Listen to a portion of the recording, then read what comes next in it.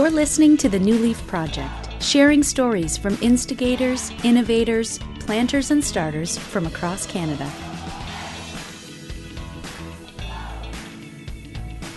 Hello, I'm Jared. My name is Elle.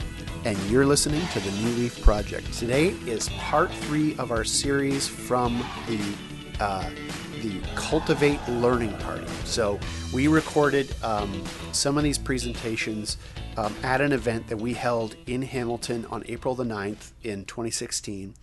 And we picked the cream of the crop from these presentations. And these are the stuff that audiences reacted to, generated lots of good discussion, lots of good feedback. And Elle, you might be a little bit embarrassed that yours got picked, but I want everybody to know that Elle didn't pick her own. I picked it for her because I think it is a great talk. And honestly, it was one of the talks that really took everybody by storm. And people loved it. So Elle, tell us a little bit about what you shared at the Cultivate Learning Party this year. Sure. Well, if people are wondering what a learning party is, if they're like, what on earth is a learning party? Right. Before we get to the content.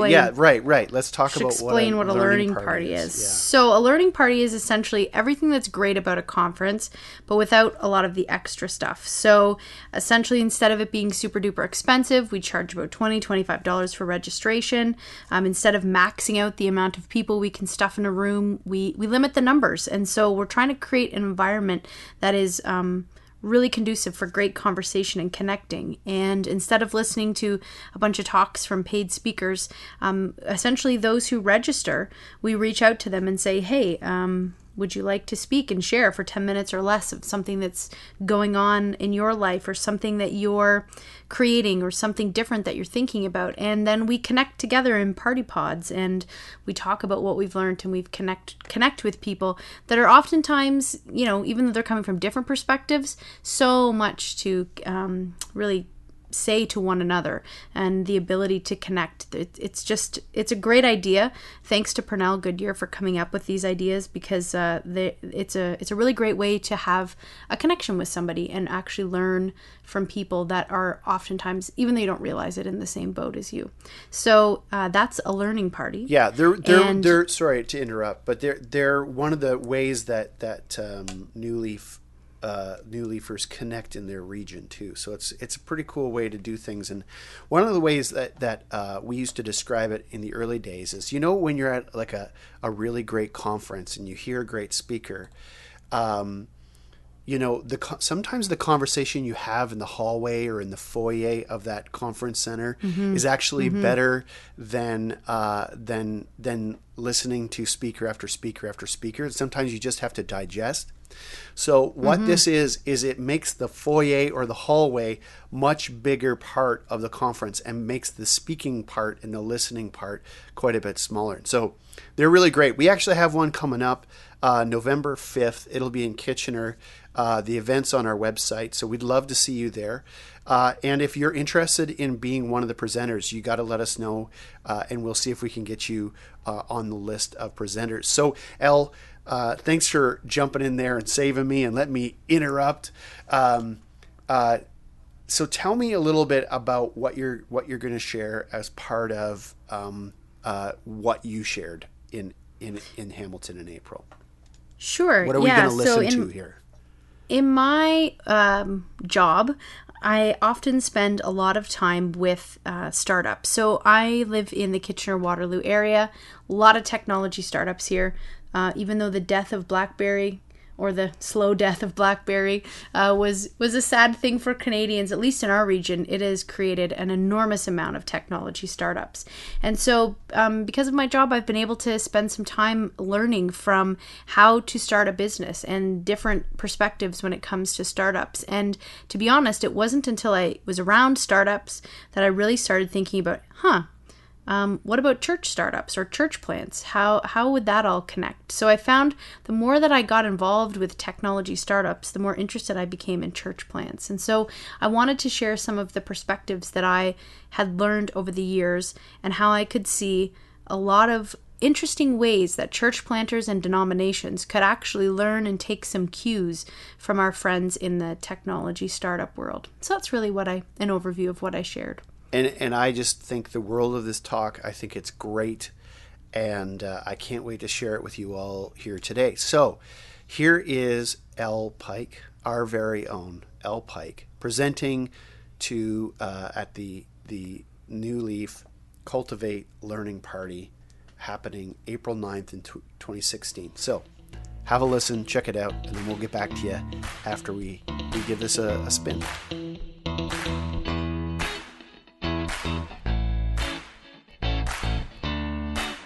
3 years ago, I was having coffee downtown Kitchener, right beside a place called Communitech. Now, for those of you that might not know what Communitech is, it is an early stage incubator for startup technology companies. So essentially, people will show up with their idea. They're given seed funding, so they're given money, they're given guidance, and they're given mentorship. And the goal is that after this year or 2 years that they spend there, that they'll actually have the next $1 million company. Tapping away on my laptop as I was drinking coffee, I had earbuds in my ears, but I wasn't listening to anything except for the conversation that was happening to my right. You might call that eavesdropping. I call it spiritual snooping, whatever works for you. So I was actually listening to a venture capitalist spell out the details that was going to make a really young entrepreneur in my city a very rich man. I think he was 21 at the time.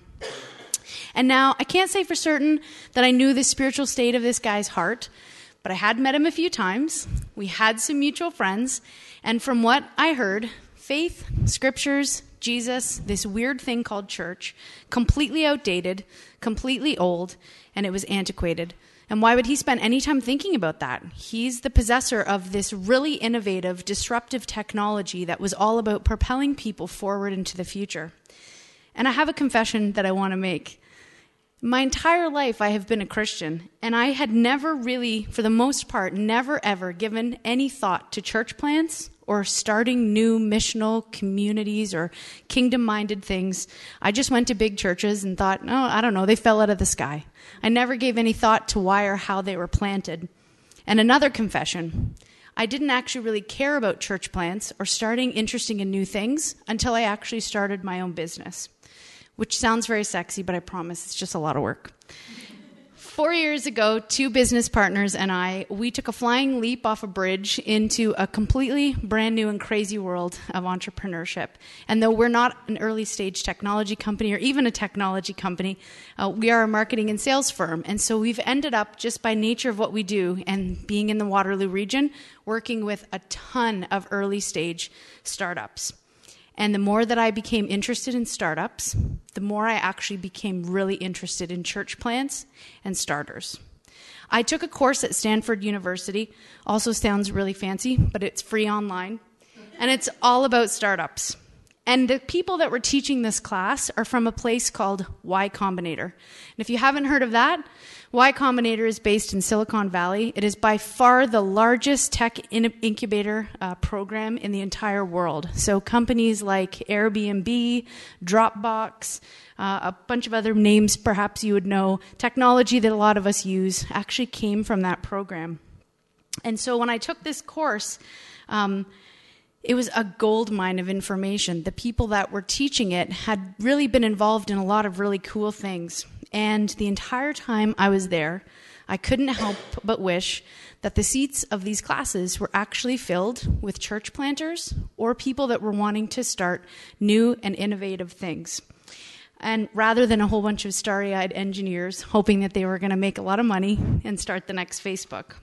So for the few minutes we have left, because this is like a lot of info, but I'm going to try to fly through it. I'd like to highlight the intersection that I see between startups and church plants and starters. And just so you know, I get it. The idea of using a business, a for-profit business, as a template for church planting might make people feel a little squirmy, but stay with me. This is not John Maxwell or Andy Stanley, so push through, I promise.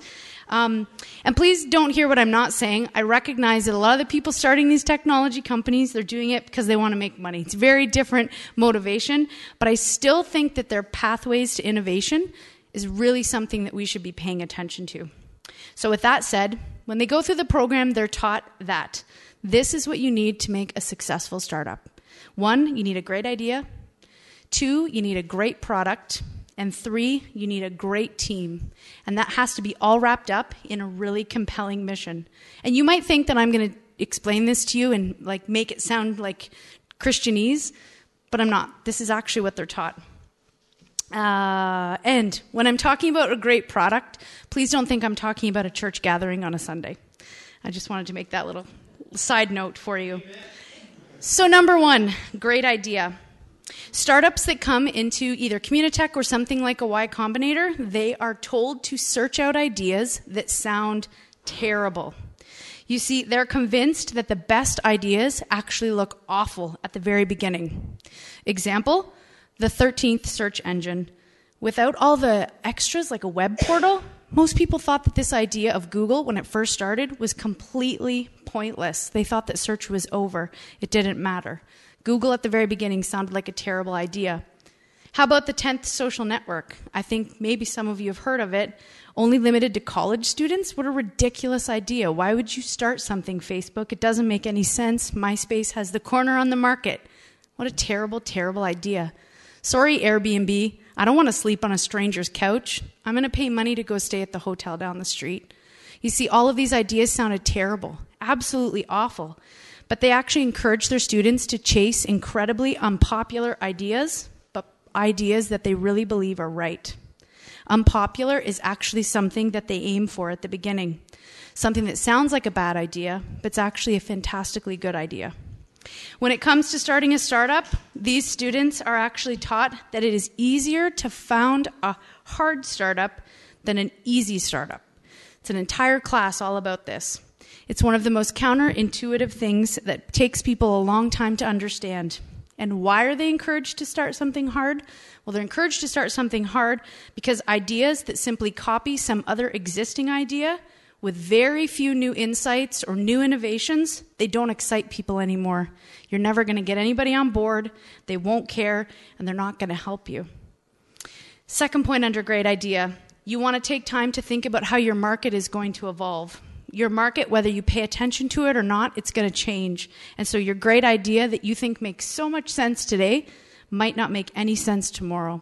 There's a really large venture capitalist firm called Sequoia. I would say they're probably one of the more successful ones. They have a famous line of questioning that when they talk to every single startup, if they don't have good answers for these questions, they don't even think about investing in them. It's called the why now questions. Why is this the perfect time for your particular idea? Why couldn't it be done 2 years ago? Why can't it be done 2 years from now? And how are you structuring your idea to make room for flex, movement, and evolution? Forget how lean your business is. How lean is your idea? I found it fascinating. Next on the list of successful startups, they encourage them to make a great product. Again, please do not think I'm talking about church. Rather, think about mission. So, they encourage them that one of the most important tasks is to make sure that their company builds a fantastic product. And until you build that great product, nothing else matters. If you have a sexy website and some really fantastic branding, Y Combinator actually slaps you on the wrist and you're penalized in their program. Because while most other startups are trying to solve all sorts of other problems, like raising money, getting more press, hiring, finding creative partnerships, what they should be doing is sitting and talking to their users. This is a list of questions that Y Combinator tells them to do to find their users. Sit with them.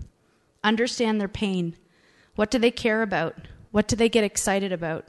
What are their needs? Why would your product help them? What would it do for them? How would it serve them? How would it make their life better? And what would happen to them if your product disappeared? Ben Silberman, he was one of the co-founders of Pinterest. It's reported that he actually ran around coffee shops in Palo Alto, paid strangers coffee, and said, please sit with me, look at my product, give me feedback, and honestly tell me if you ever think you'd use it or you ever think it would even remotely help you. You see, great founders don't put anyone between themselves and their users. These incubators teach their students, don't worry about other people in your startup world that are raising a lot of money, because very few startups ever actually die from competition. They die because they never researched their ideal client, they never understood their culture, they didn't understand what they need, and they never gave them anything that helped them. Next on the successful startup list, I'm sorry, I'm trying to go really quick for now, a great team. And I have to tell you something. This is one of the most profound lessons that I learned from the startup world that has stayed with me and will stay with me for life. And for the life of me, I can't figure out why denominations don't do this. But if you show up at an incubator program as a solo founder, they almost always tell you to take your bat and go home and go find yourself someone else that will co-found with you. Because you see, even venture capitalists statistically will not put their money into a company with only a solo founder. They want you to have two people, because they do not believe that one person should or even effectively could run a startup on their own. It's impossible. They don't believe that one person has enough gifts and talents to actually do this on their own, and they need the support. So they actually encourage these solo entrepreneurs to go out and find someone who complements their skills and passions. I, again, can't understand why denominations don't do this. And finally, mission. They tell their students that the best companies are always mission-oriented, and that it's difficult to get the amount of focus and dedication that a startup actually needs unless it has an incredible mission attached. And that a real advantage of having that mission is because the founder themselves needs to be really dedicated to it. You see, these incubators, they teach students that it actually takes years and years and years to build a great company. And if you don't love and believe in what you're doing, you're likely going to give up at some point along the way, and you're going to follow your entrepreneurial bug, and you're going to say that you're a starter. You got to go start something else. But if you don't have a mission that really compels you, you're actually going to do your users, your product, a disservice. And that there's absolutely no way to get through the pain of a startup without a really compelling mission that actually matters to you. So, great idea. What if church plants and starters sought ideas that sounded like crap? Ideas that to conventional wisdom of Christians would say, man, that doesn't make sense. But they're right and they're good. Imagine if church plants intentionally started with their idea being really flexible, really malleable, open to change, with the assumption that culture is completely going to evolve and change, and their idea better be doing that as well. Imagine if church plants actively sought not to copy some other thing that they heard work down the road, but rather they did the hard work to find the new insights and the new ideas of innovating and creating. How about a great product? What if churches and starters actually thought about how they were trying to love and serve in a really intentional way? What if they sat with the people in their neighborhoods and made intentional relationships before they did anything? What if they sat and listened before prescribing and diagnosing? Again, those questions that they ask them: sit with your users, understand their pain, understand their culture. Who are they? What do they care about? What do they get excited about? What are their needs? How would love and service and relationships serve them? What would it do for them? Imagine if church plants and starters stopped caring about what the church plant or the thing that's happening down the road is doing, because they really embrace the truth that competition doesn't matter. What matters is knowing and loving and serving the people that are around them. And what about great teams? What if we stopped basing our church planning models on a solo dude, since it's often a dude? What if we didn't put that burden on one person's shoulders? What if we found people that would complement our areas of interest and skills and passions, and we purposed to plant together? Remember my friend I was telling you about, that guy who really is a millionaire, running around Kitchener-Waterloo, the one who I overheard at that coffee shop? Imagine if I could actually say to him, hey, you know that thing that you called old and antiquated and outdated? You know that annoying thing that you call church? What if I could tell him that, you know what, we're actually starting to operate and innovate and iterate and change on the same platform that you actually were taught how to build your company? No clue if it would matter to him. Don't know. But I got to tell you, I'd at least love to try to have that conversation at some point. And that's all I have. Thank you for pushing through. Thank you.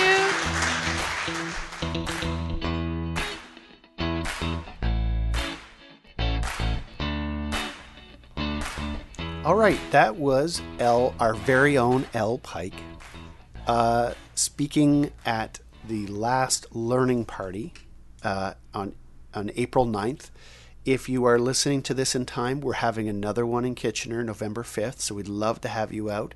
Love to have you register for that. If you'd be interested in being a presenter, just let us know in your registration. Send us an email at info@newleafnetwork.ca. So, Elle, you and I have a little bit of a disagreement in the background. Or I think it's not even really a disagreement. It's maybe just we haven't fully talked about this.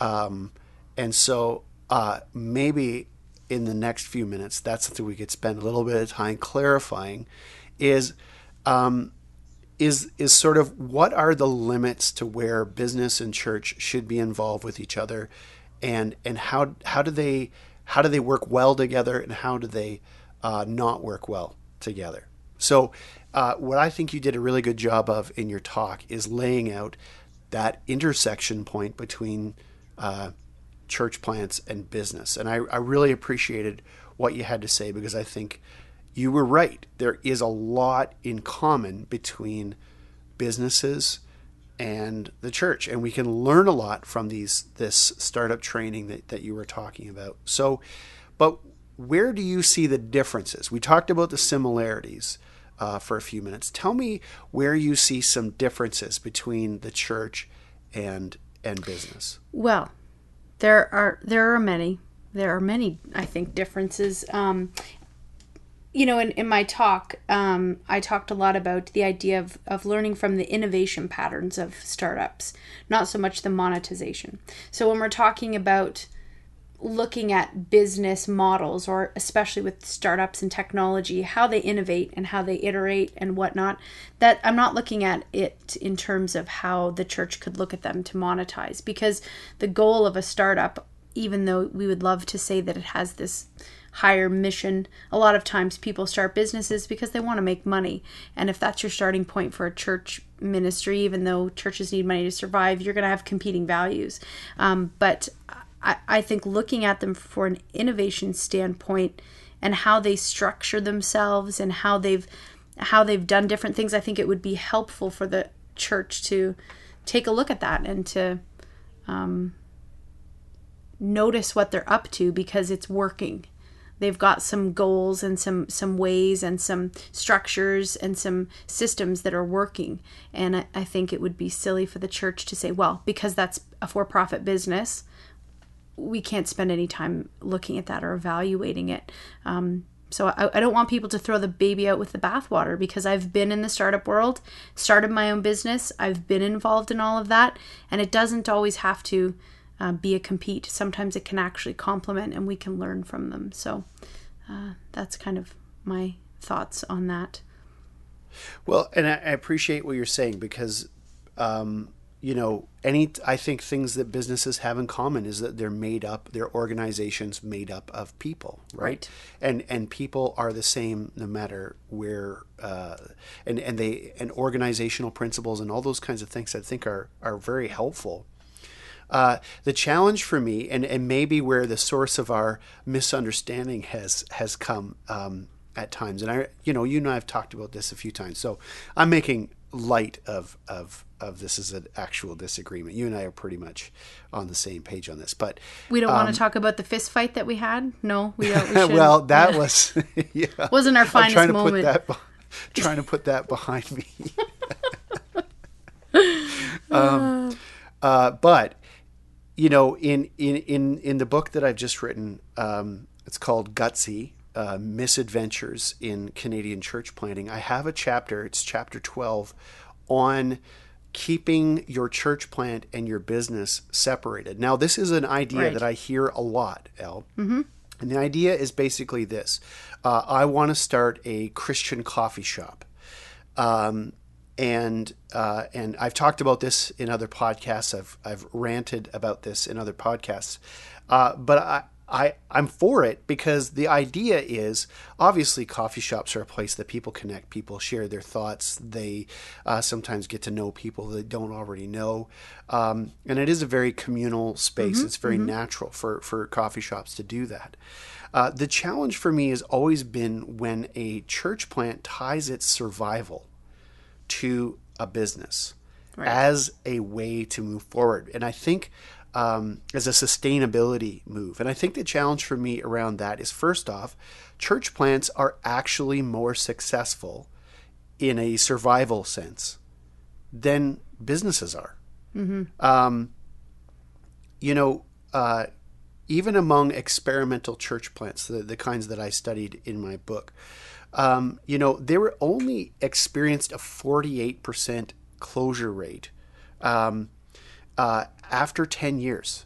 And in an American study of American restaurants, they found that 60% fail after the first 3 to 5 years. So that's already just comparing apples to apples. And the crazy thing is cafes are even higher than the 60%. It's a 70% failure rate after the first 3 to 5 years. And what we looked at were churches, and they survived. Their closure rate was 48%, and that was after 10. So you're automatically, I think, there's a problem with this as a plan. So let's just start there. Do you think, where are you at with that thought? That just the idea of tying two things together is not a good idea, because churches actually tend to do better from a survival perspective than businesses, especially restaurants, and even more so when we're talking about cafes. Right. I think my first thought would be, and I think we've maybe talked about this before, but, I always hear this analogy of church plants and coffee shops, which is a true statement, 100%. But I kind of wish that we would start thinking a little bit outside of the box in terms of sustainability and how we monetize as a church, because the example is always a coffee shop. And although wonderful things happen in coffee shops, there must be other people out there with other ideas that can somehow fund the mission in the kingdom of God. And when I look at the reality of bivocational ministers, which is a huge reality. Excellent point, yes. When I look at the state that the millennials, my generation is coming up in, we're saddled with debt, can't get ourselves into, a lot of people can't get themselves into a home ownership. When I look at the economy and I look at all these things, I look at giving patterns for even well-meaning Christians who want to give and tithe and be generous are still cash strapped. Okay, if we're facing all those present realities, then I'm not saying business is the answer, but I am saying that there could be some talk or some creativity or some innovation that could happen around, okay, how do we fund the mission of God? How do we do that in our time and in our place?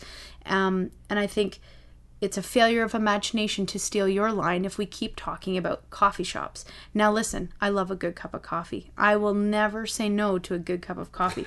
And I get the communal aspect. But I think these are cues that we can take from our startup friends, that they are forging a path. And startup doesn't necessarily have to be technology startups. It can be business. There's people in Ontario who are doing some compelling things, Christians who are starting businesses that are making real change in their city and in their place. And I think if we start to take those cues,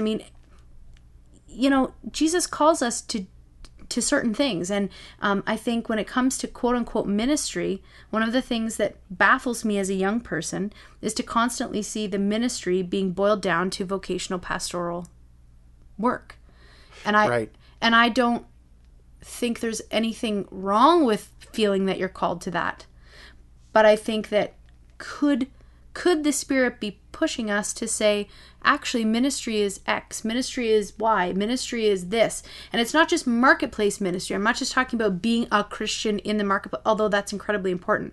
But could your life calling be to start a business that would, let me say something crazy, that half the profits would go to fund these local ministries or churches in your area? Could it be, could there be these outside the box thinking that I don't think we've even explored, because so often we've said church and business don't mix. Therefore, Interesting. They have nothing to say to one another. Be a Christian in business, great, but don't be a Christian that creates a business to fund ministry. Those two are completely at odds. And I think that's just a failure of our imagination. Okay. Well, you're using my own terms against me. Well, that's the joy. Well, I can get off my soapbox, but I think we have to try. I think we have to at least give it a go. I think we at least have to have those conversations at denominational levels, at church levels, because it's a tough economic climate, and we know all of that to be true. So are there ways that we can fund the mission outside of just people giving? Listen, people got to give. I get that. But there are hard realities that people are up against. So I think I would just love to see a culture of creativity and innovation around these things when it comes to church plants or funding ministry work. Thank you for answering that question. And I don't mean to use your terms against you, but... No. But so just a little gentle pushback from where I'm coming from, or just some further clarification. One of the challenges I have is that church planting and establishing a business, you're talking about two entirely all-consuming tasks. Like starting a business is not a simple thing. There is something to it. But I also think, like, I'm in the camp of, say, Walter Wink, that says that any grouping of people, even business, has a divine calling. And I think we could explore that in a helpful way. I think David Fitch has made some good comments about that. He said, his principle of the 15-hour a week principle, where a church planter should never plant alone, and I happen to agree with him on that. I think we need to explore more about what it looks like to plant in teams. He said 15 hours a week makes it so that the church begins to act more like a body. And 15 hours a week, though, necessitates you becoming bivocational. And he said, we need to begin to explore the intersection between the skills that a pastor or a person who's entering vocational ministry already has as part of their training, and to think about the way that could actually impact or work in the business world. And I think, it's at least an interesting conversation. Mm-hmm. And I think the creativity needs to come out there. Also, just want to point out that one of the Canadian churches that I think does this in the most interesting way is actually the Story in Sarnia. That's a group of people that have created all kinds of things that they're at least an example or a group of people to take a look at, because their business orientation isn't just to make money. It's how do we benefit this neighborhood? How do we make this city a better place? And what's so cool is they actually have, by creating a sort of an innovator's environment and by creating businesses that I think promote community.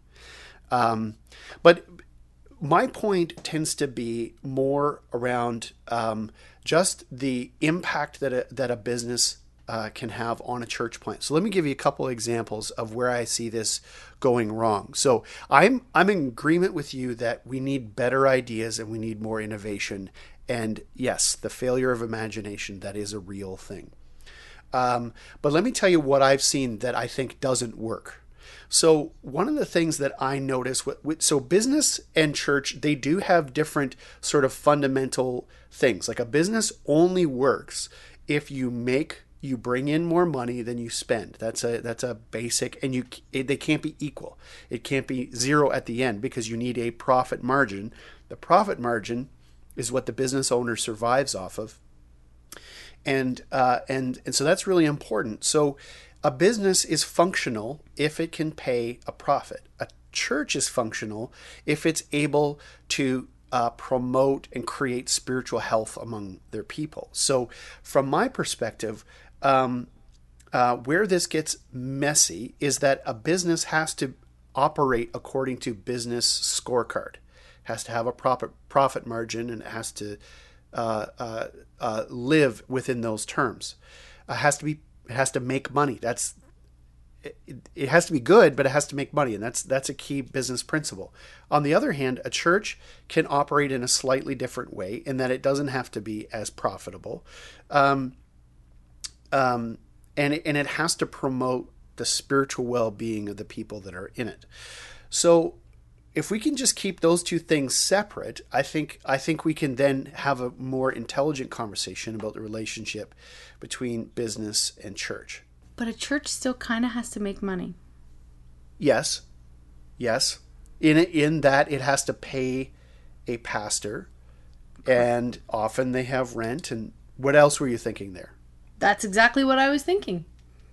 Right. So it has to be financially sustainable. Absolutely. It has to be financially sustainable. Yes. So money. Right. Even though we would love to say on our church health scorecard that money isn't a part of it, it still is. There's still a part of it that to keep the ship afloat, to keep it going, to keep sustainability, money still has to play a part. Spiritual health, and I wish that weren't the case. It would be wonderful to say that weren't the case, but there is still a money equation. We could definitely do a whole podcast episode on money itself, because I agree with you. Money is something that it seems like, even though we're the 1% of the world, 1%ers of the world, for sure. We're among the richest. Money is a massive part of the church planting reality. It's something that people want to shy away from. But the reality is, I consider it to be one of the single greatest discipleship issues of North American culture, is how we spend our money and our relationship to debt and all of those kinds of things.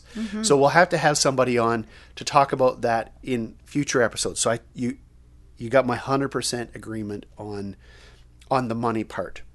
But here's where I start to see it going wonky when churches and businesses come together. So one of the things that churches have in surplus are people and volunteers. One of the things that businesses, one of the biggest expenses in a business is your employee costs. So sometimes the way churches kind of fiddle around with that stuff is that when you have a failing business, you can prop it up with an injection of volunteer hours. So then what I think goes wrong is that you're failing to address some of the business fundamentals of why the business is failing. And you're ignoring it, or you stand the chance of delaying your hard conversations about your profitability by injecting volunteers into it. The other challenge I think you get into is then you start to change the dynamics in the church, where you're saying, if you want to be part of our church, you have to volunteer in our business. And I think that becomes problematic. I mean, there's also CRA issues with the Canadian Revenue Agency. Yes. Around, because you have to still act like a charity. So you have to be very careful around that. And we don't have time to go into all the legalities of that. But that's something else that I think we have to pay attention to as part of tying businesses together with churches, is that churches have to think like churches and have to act like churches, and businesses have to think like businesses and act like businesses. And when you tie them together inappropriately, it really can cause some problems. Anyway, we could talk about this all day. I think you did a really good job in this episode. I think you presented a really positive case for how the church can learn from the business world. And maybe you and I will have to do a whole episode on this, because I think what you have to say is really good. Thank you. And I think what you did say was really good. Thank you. Yeah, my biggest takeaway is really from that is just really to think like a startup, because startups are not like big corporate business. They are Right. very different. And the rules that they play by and engage by, it's different. And so to learn from them, learn about the importance of, starting with having a founder or a co-founder, connecting with people, the way they look at their products, their mission, their vision, Right. their values. It's all really helpful. And I know for me, it has encouraged me to see that happening in the business world.